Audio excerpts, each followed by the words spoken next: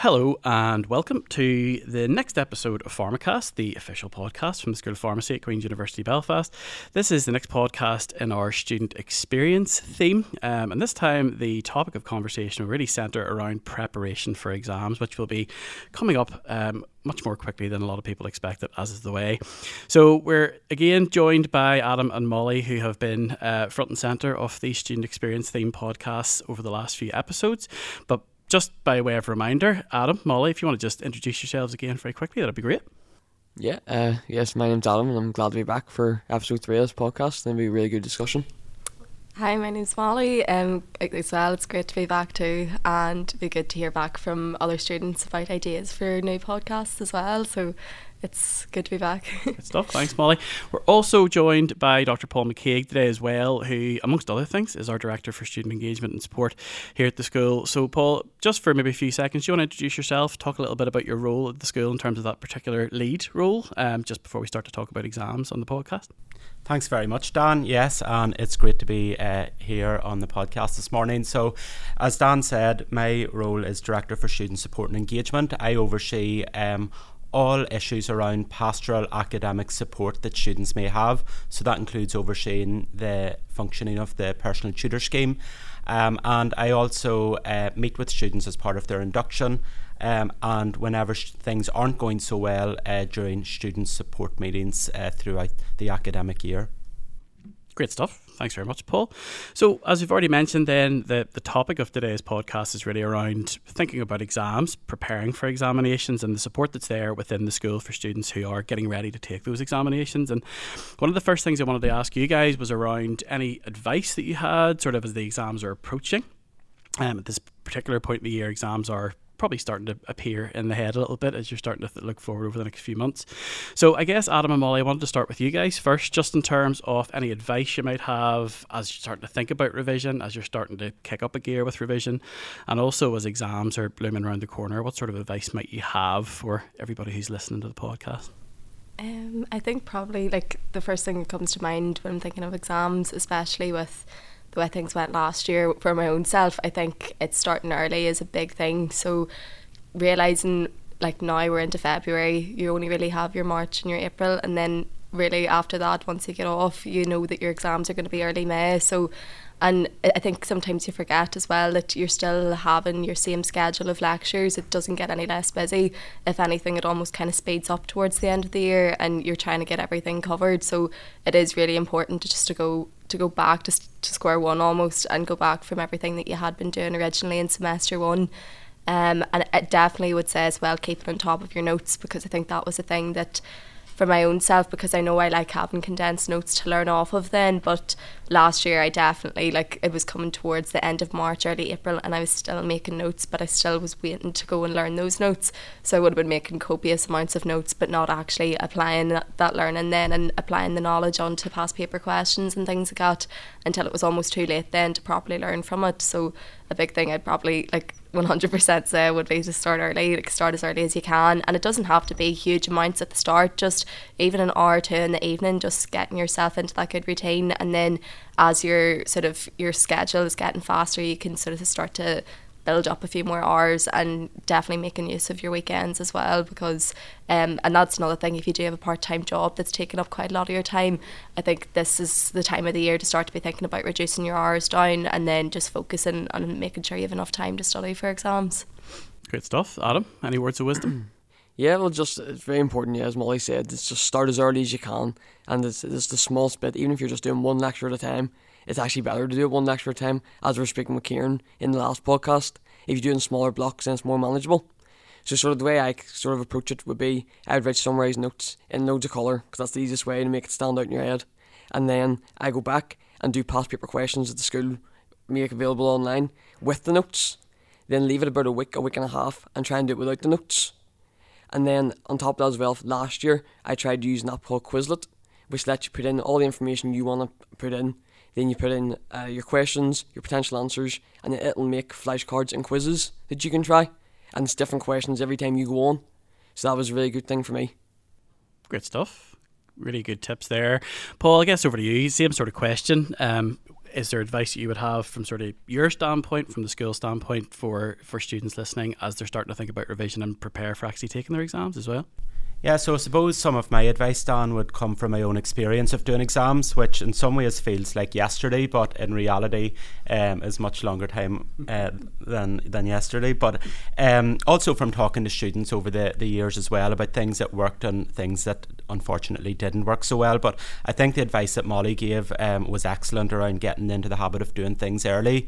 And maybe, as Molly said, getting into the habit of doing things from now, building in a few hours in the evenings or weekly throughout the year, and then by the time you get to revision season, at over Easter holidays, things will obviously ramp up when students are off, and hopefully by then things will feel more manageable if you've been chipping away at it over the course of the academic year. And this will then leave you more time to start to apply what you've been learning over the year and practicing and doing those sample questions and assessments to test what you really know and what you don't know.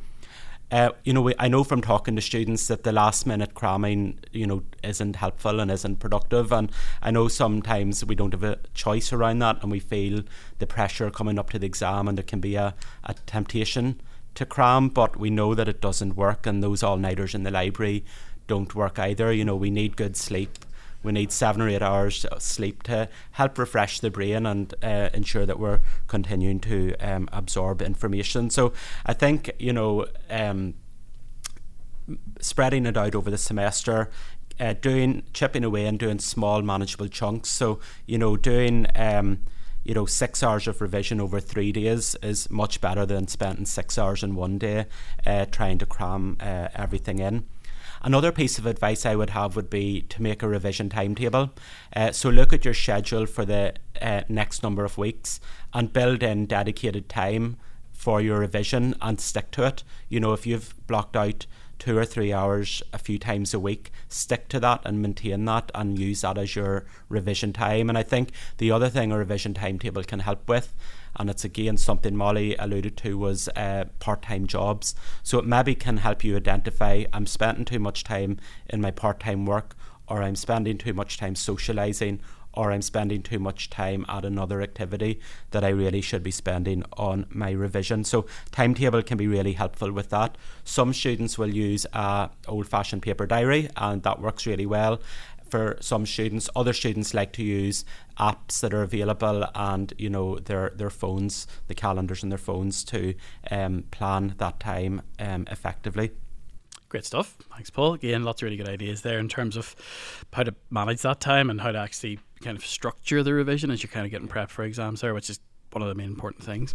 I think another thing to mention is just to taking a break from the studying as well and building in time for that walk or a run or a workout or even a cup of tea, just to get away from the books and get away from your study space. That's really important as well. So again, planning regular breaks and things like exercise into your schedule as well to ensure that you're getting that balance. Sure, absolutely. I guess on that point, this is maybe a good idea or opportunity to talk around this, is that as you're starting to get closer to exams, Molly's already mentioned that February now, it's March before we know it, and then it's April, and then it's Easter, and then it's exam time. There's that sort of planning ahead with timing of everything as well when it comes to revision. It's probably quite easy to feel overwhelmed when it comes to getting ready for examinations with everything that's going on. Paul, could you give us a little bit of an overview in terms of what support is available within the school as a bit of a reminder for students who are listening about who they can reach out to, what support might be there to help them if they are feeling overwhelmed, or even if they're starting to feel like they're becoming overwhelmed, that they could engage with that might be able to help out? Yeah, Dan, thanks. So there's lots of support within the university and particularly within the school as well. So for me, the first port of call for students would be their personal tutor, and students will be familiar with their personal tutor from first year. Generally, students will keep the same personal tutor for the 4 years, although in some circumstances they may change. But there is a resource on Canvas on PMY 1000. If students aren't sure who their personal tutor or their advisor of studies are, they can use that app to search and get their email address to contact them at any stage throughout the year. And the personal tutor will be able to give students good advice on what to do and signpost them to various resources should they need them, whether that be for personal development or academic issues. The advisor of studies is also there as well, and again the personal tutor may signpost to the advisor of studies. And advisor of studies tends to deal with more academic issues. So for example, if you're going to be off university for a period of time and that's going to impact on your learning, or indeed maybe you're going to be absent from some of the assessments, the advisor of studies will give you the appropriate advice on what to do. I wonder if Adam and Molly have any experience with the personal tutor scheme, or any words of advice on that. Yeah, well, in my experience anyway, I think the personal tutor is a really good idea for all students to have, not rather than being a thing you have to sign up to, you're just assigned one. Because the hardest thing, especially I think we spoke before about being sort of STEM students and not really admitting when you're struggling. So if you already know, if you're just given that outlet and you're given the opportunity to speak to somebody, rather than having to go and seek it out yourself, you're more likely to use it.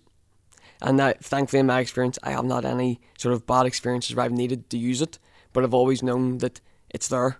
Because in first year you had loads and loads of meetings, maybe 2 or 3 months, with everybody who was in your year group who also had that personal tutor. And then from that point you knew if there ever was a problem, you can always go back. And even now, during second and third year, there's been constant sort of check-ins where nothing has been bad to report back. But you always know if there was something, you don't have to give a second thought to go into that person speaking. Yeah, no, definitely. I know with my own personal tutor, like, you still know every now and then you'll get an email just to see how everything's going, and it does, like, you sort of forget that support network's there, so it is good to sort of remind yourself and to remind students to make use of your own personal tutor.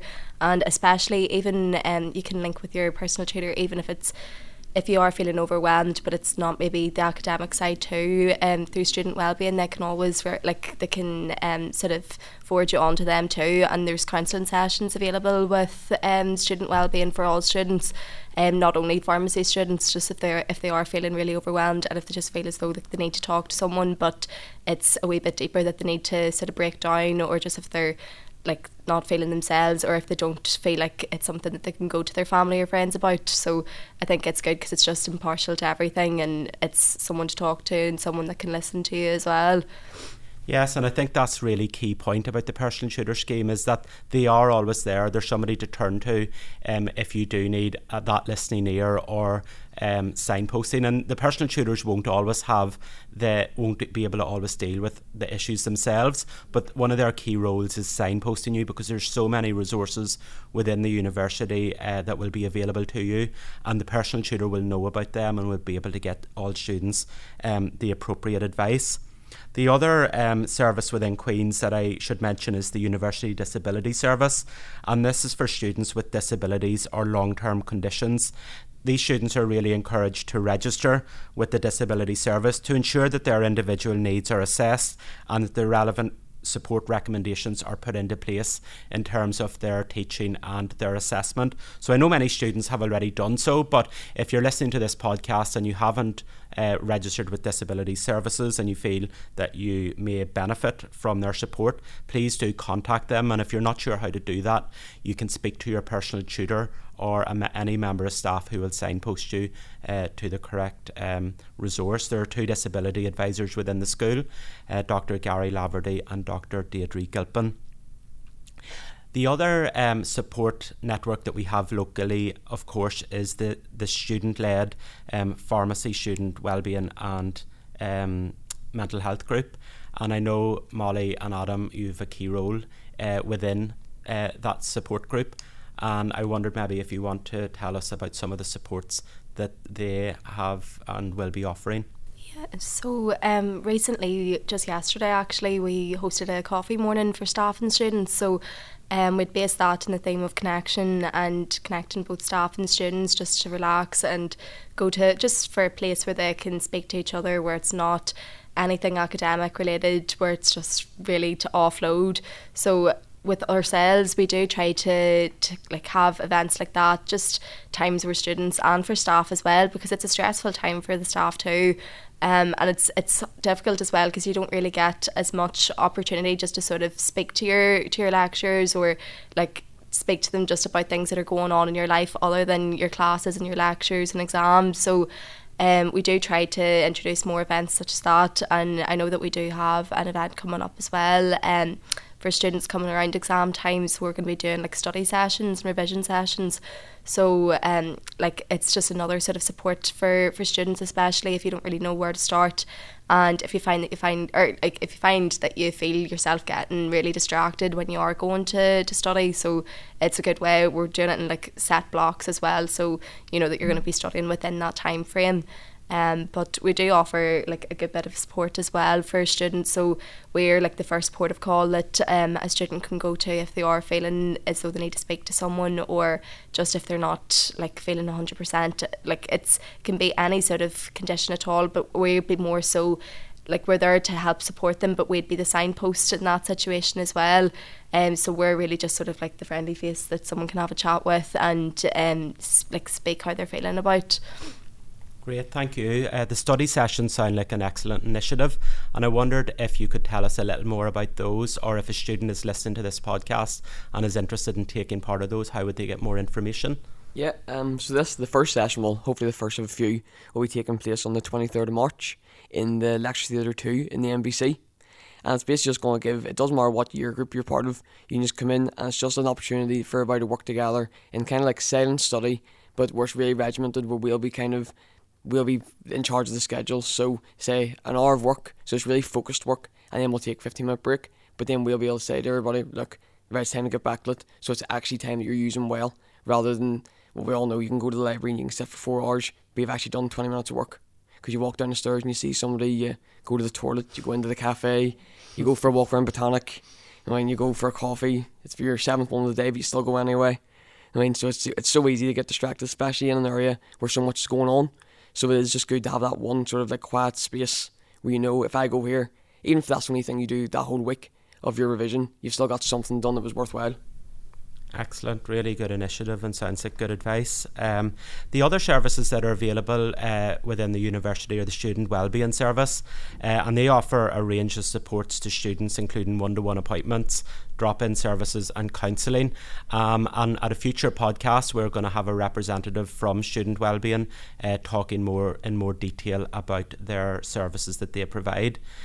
We also have learning development services within Queen's, and they offer sessions on topics such as preparation for assessment, on study skills and on time management. And they also offer one-to-one consultations for students that maybe need that generic advice around revision and thinking of assessments and preparing for assessments. And again, there will be further information on that in our next podcast. Great, thanks, Paul. Yeah, that's set to be a great podcast, so we're looking forward to having the folks down from those central support teams who will be able to let us know about what support they offer, how we can engage with that. A lot of the support that will follow on or tie in with the things that you have all spoken about today, which has been great. So it's fantastic to know that there is stacks of support that's structured and also unstructured within the school for folks that are getting close to the exam time.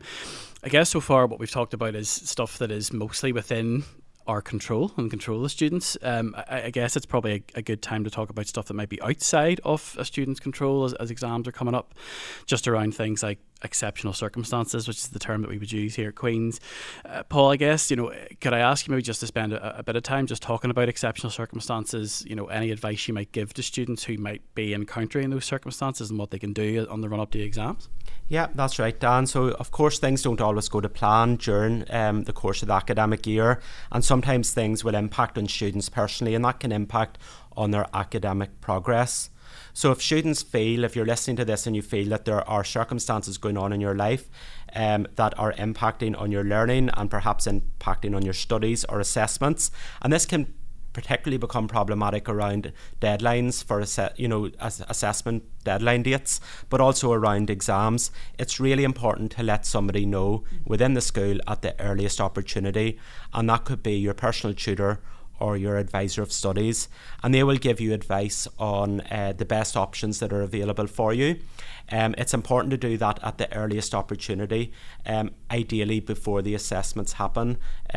So exceptional circumstances, it's, as Dan mentioned, is a procedure within Queen's, and they have defined various categories of circumstances that will fall under the remit. So things like, illness, a short-term illness, for example, around the examinations, or indeed a longer-term illness or hospitalisation could impact and fall under exceptional circumstances as well. So unfortunately, these scenarios will and do arise every year. But just to reassure students that there is lots of support within the university, the key thing is speaking to a member of staff at the earliest opportunity to get the appropriate advice, and not to sit an examination if you feel that you're negatively impacted.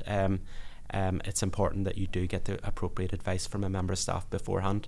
Yeah, good stuff. Thanks, Paul. Yeah, and I think that's a really important thing to reinforce, is that the exceptional circumstances process is another element of support that we offer to students. I think it can be forgotten about sometimes. I think it can be viewed as something that you kind of think about if something happens, down the track and there's no other way around it.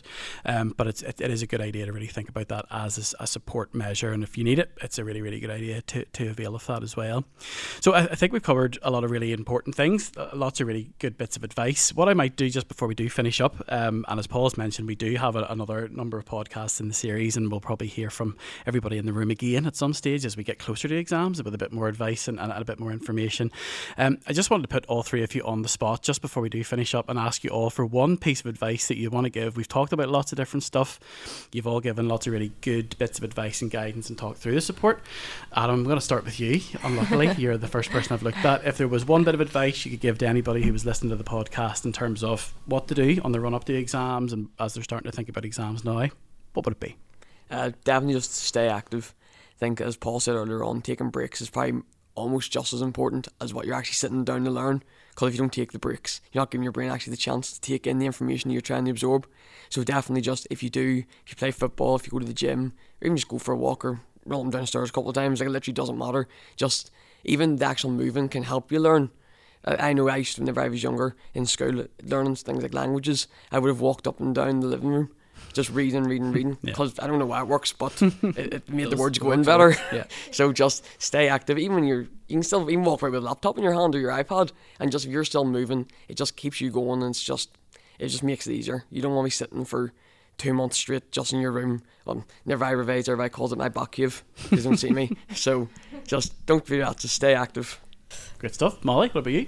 For myself, probably would be to get your environment set up for studying really early on, and look at the people that you are studying with as well, because if it's one of your close friends from a different course and maybe they're just with the way their exams work, they might have less or they may have more, but you need to really look at the people that you're studying with and thinking, are they a good influence in me?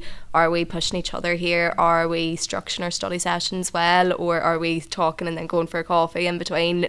Obviously it's very important to take breaks in between, but I think it is really important just to sit down, look at exactly what you're doing when you are studying and thinking, am I making the most out of my time that I have here? And if you do I know that having a good friend that that both of you will push each other towards doing it is really, really important. And if you can find someone like that to study with in a good environment to study in too, it's definitely really important, because I found it really helped me with my exams, definitely. Excellent. And last but by no means least, Paul? My advice would be look after yourself and get a good balance of study and looking after yourself, as I said. So things like starting early, not cramming, building in those good habits early and getting into a structure of revision. But also, outside of revision, getting a good night's sleep, not doing the all-nighters, getting a break, doing the exercise, as Adam has talked about, that can help release tension and helps us relax. Eating well too. It can be tempting to go to the chippy or get fast food or convenience food to try and save time, but getting that good nutritious food in can help power the brain and help just make us feel better as well during the study period, and rewarding yourself too. So looking at your revision timetable, and when you have accomplished something, reward yourself. That might be a cup of coffee and a bar of chocolate, it might be a beer, it might be going to the cinema or meeting a friend for a coffee, but whatever it is, have those small rewards and maybe have something to look forward to after the examinations as well, whether that's a holiday or maybe just spending some time with family and friends.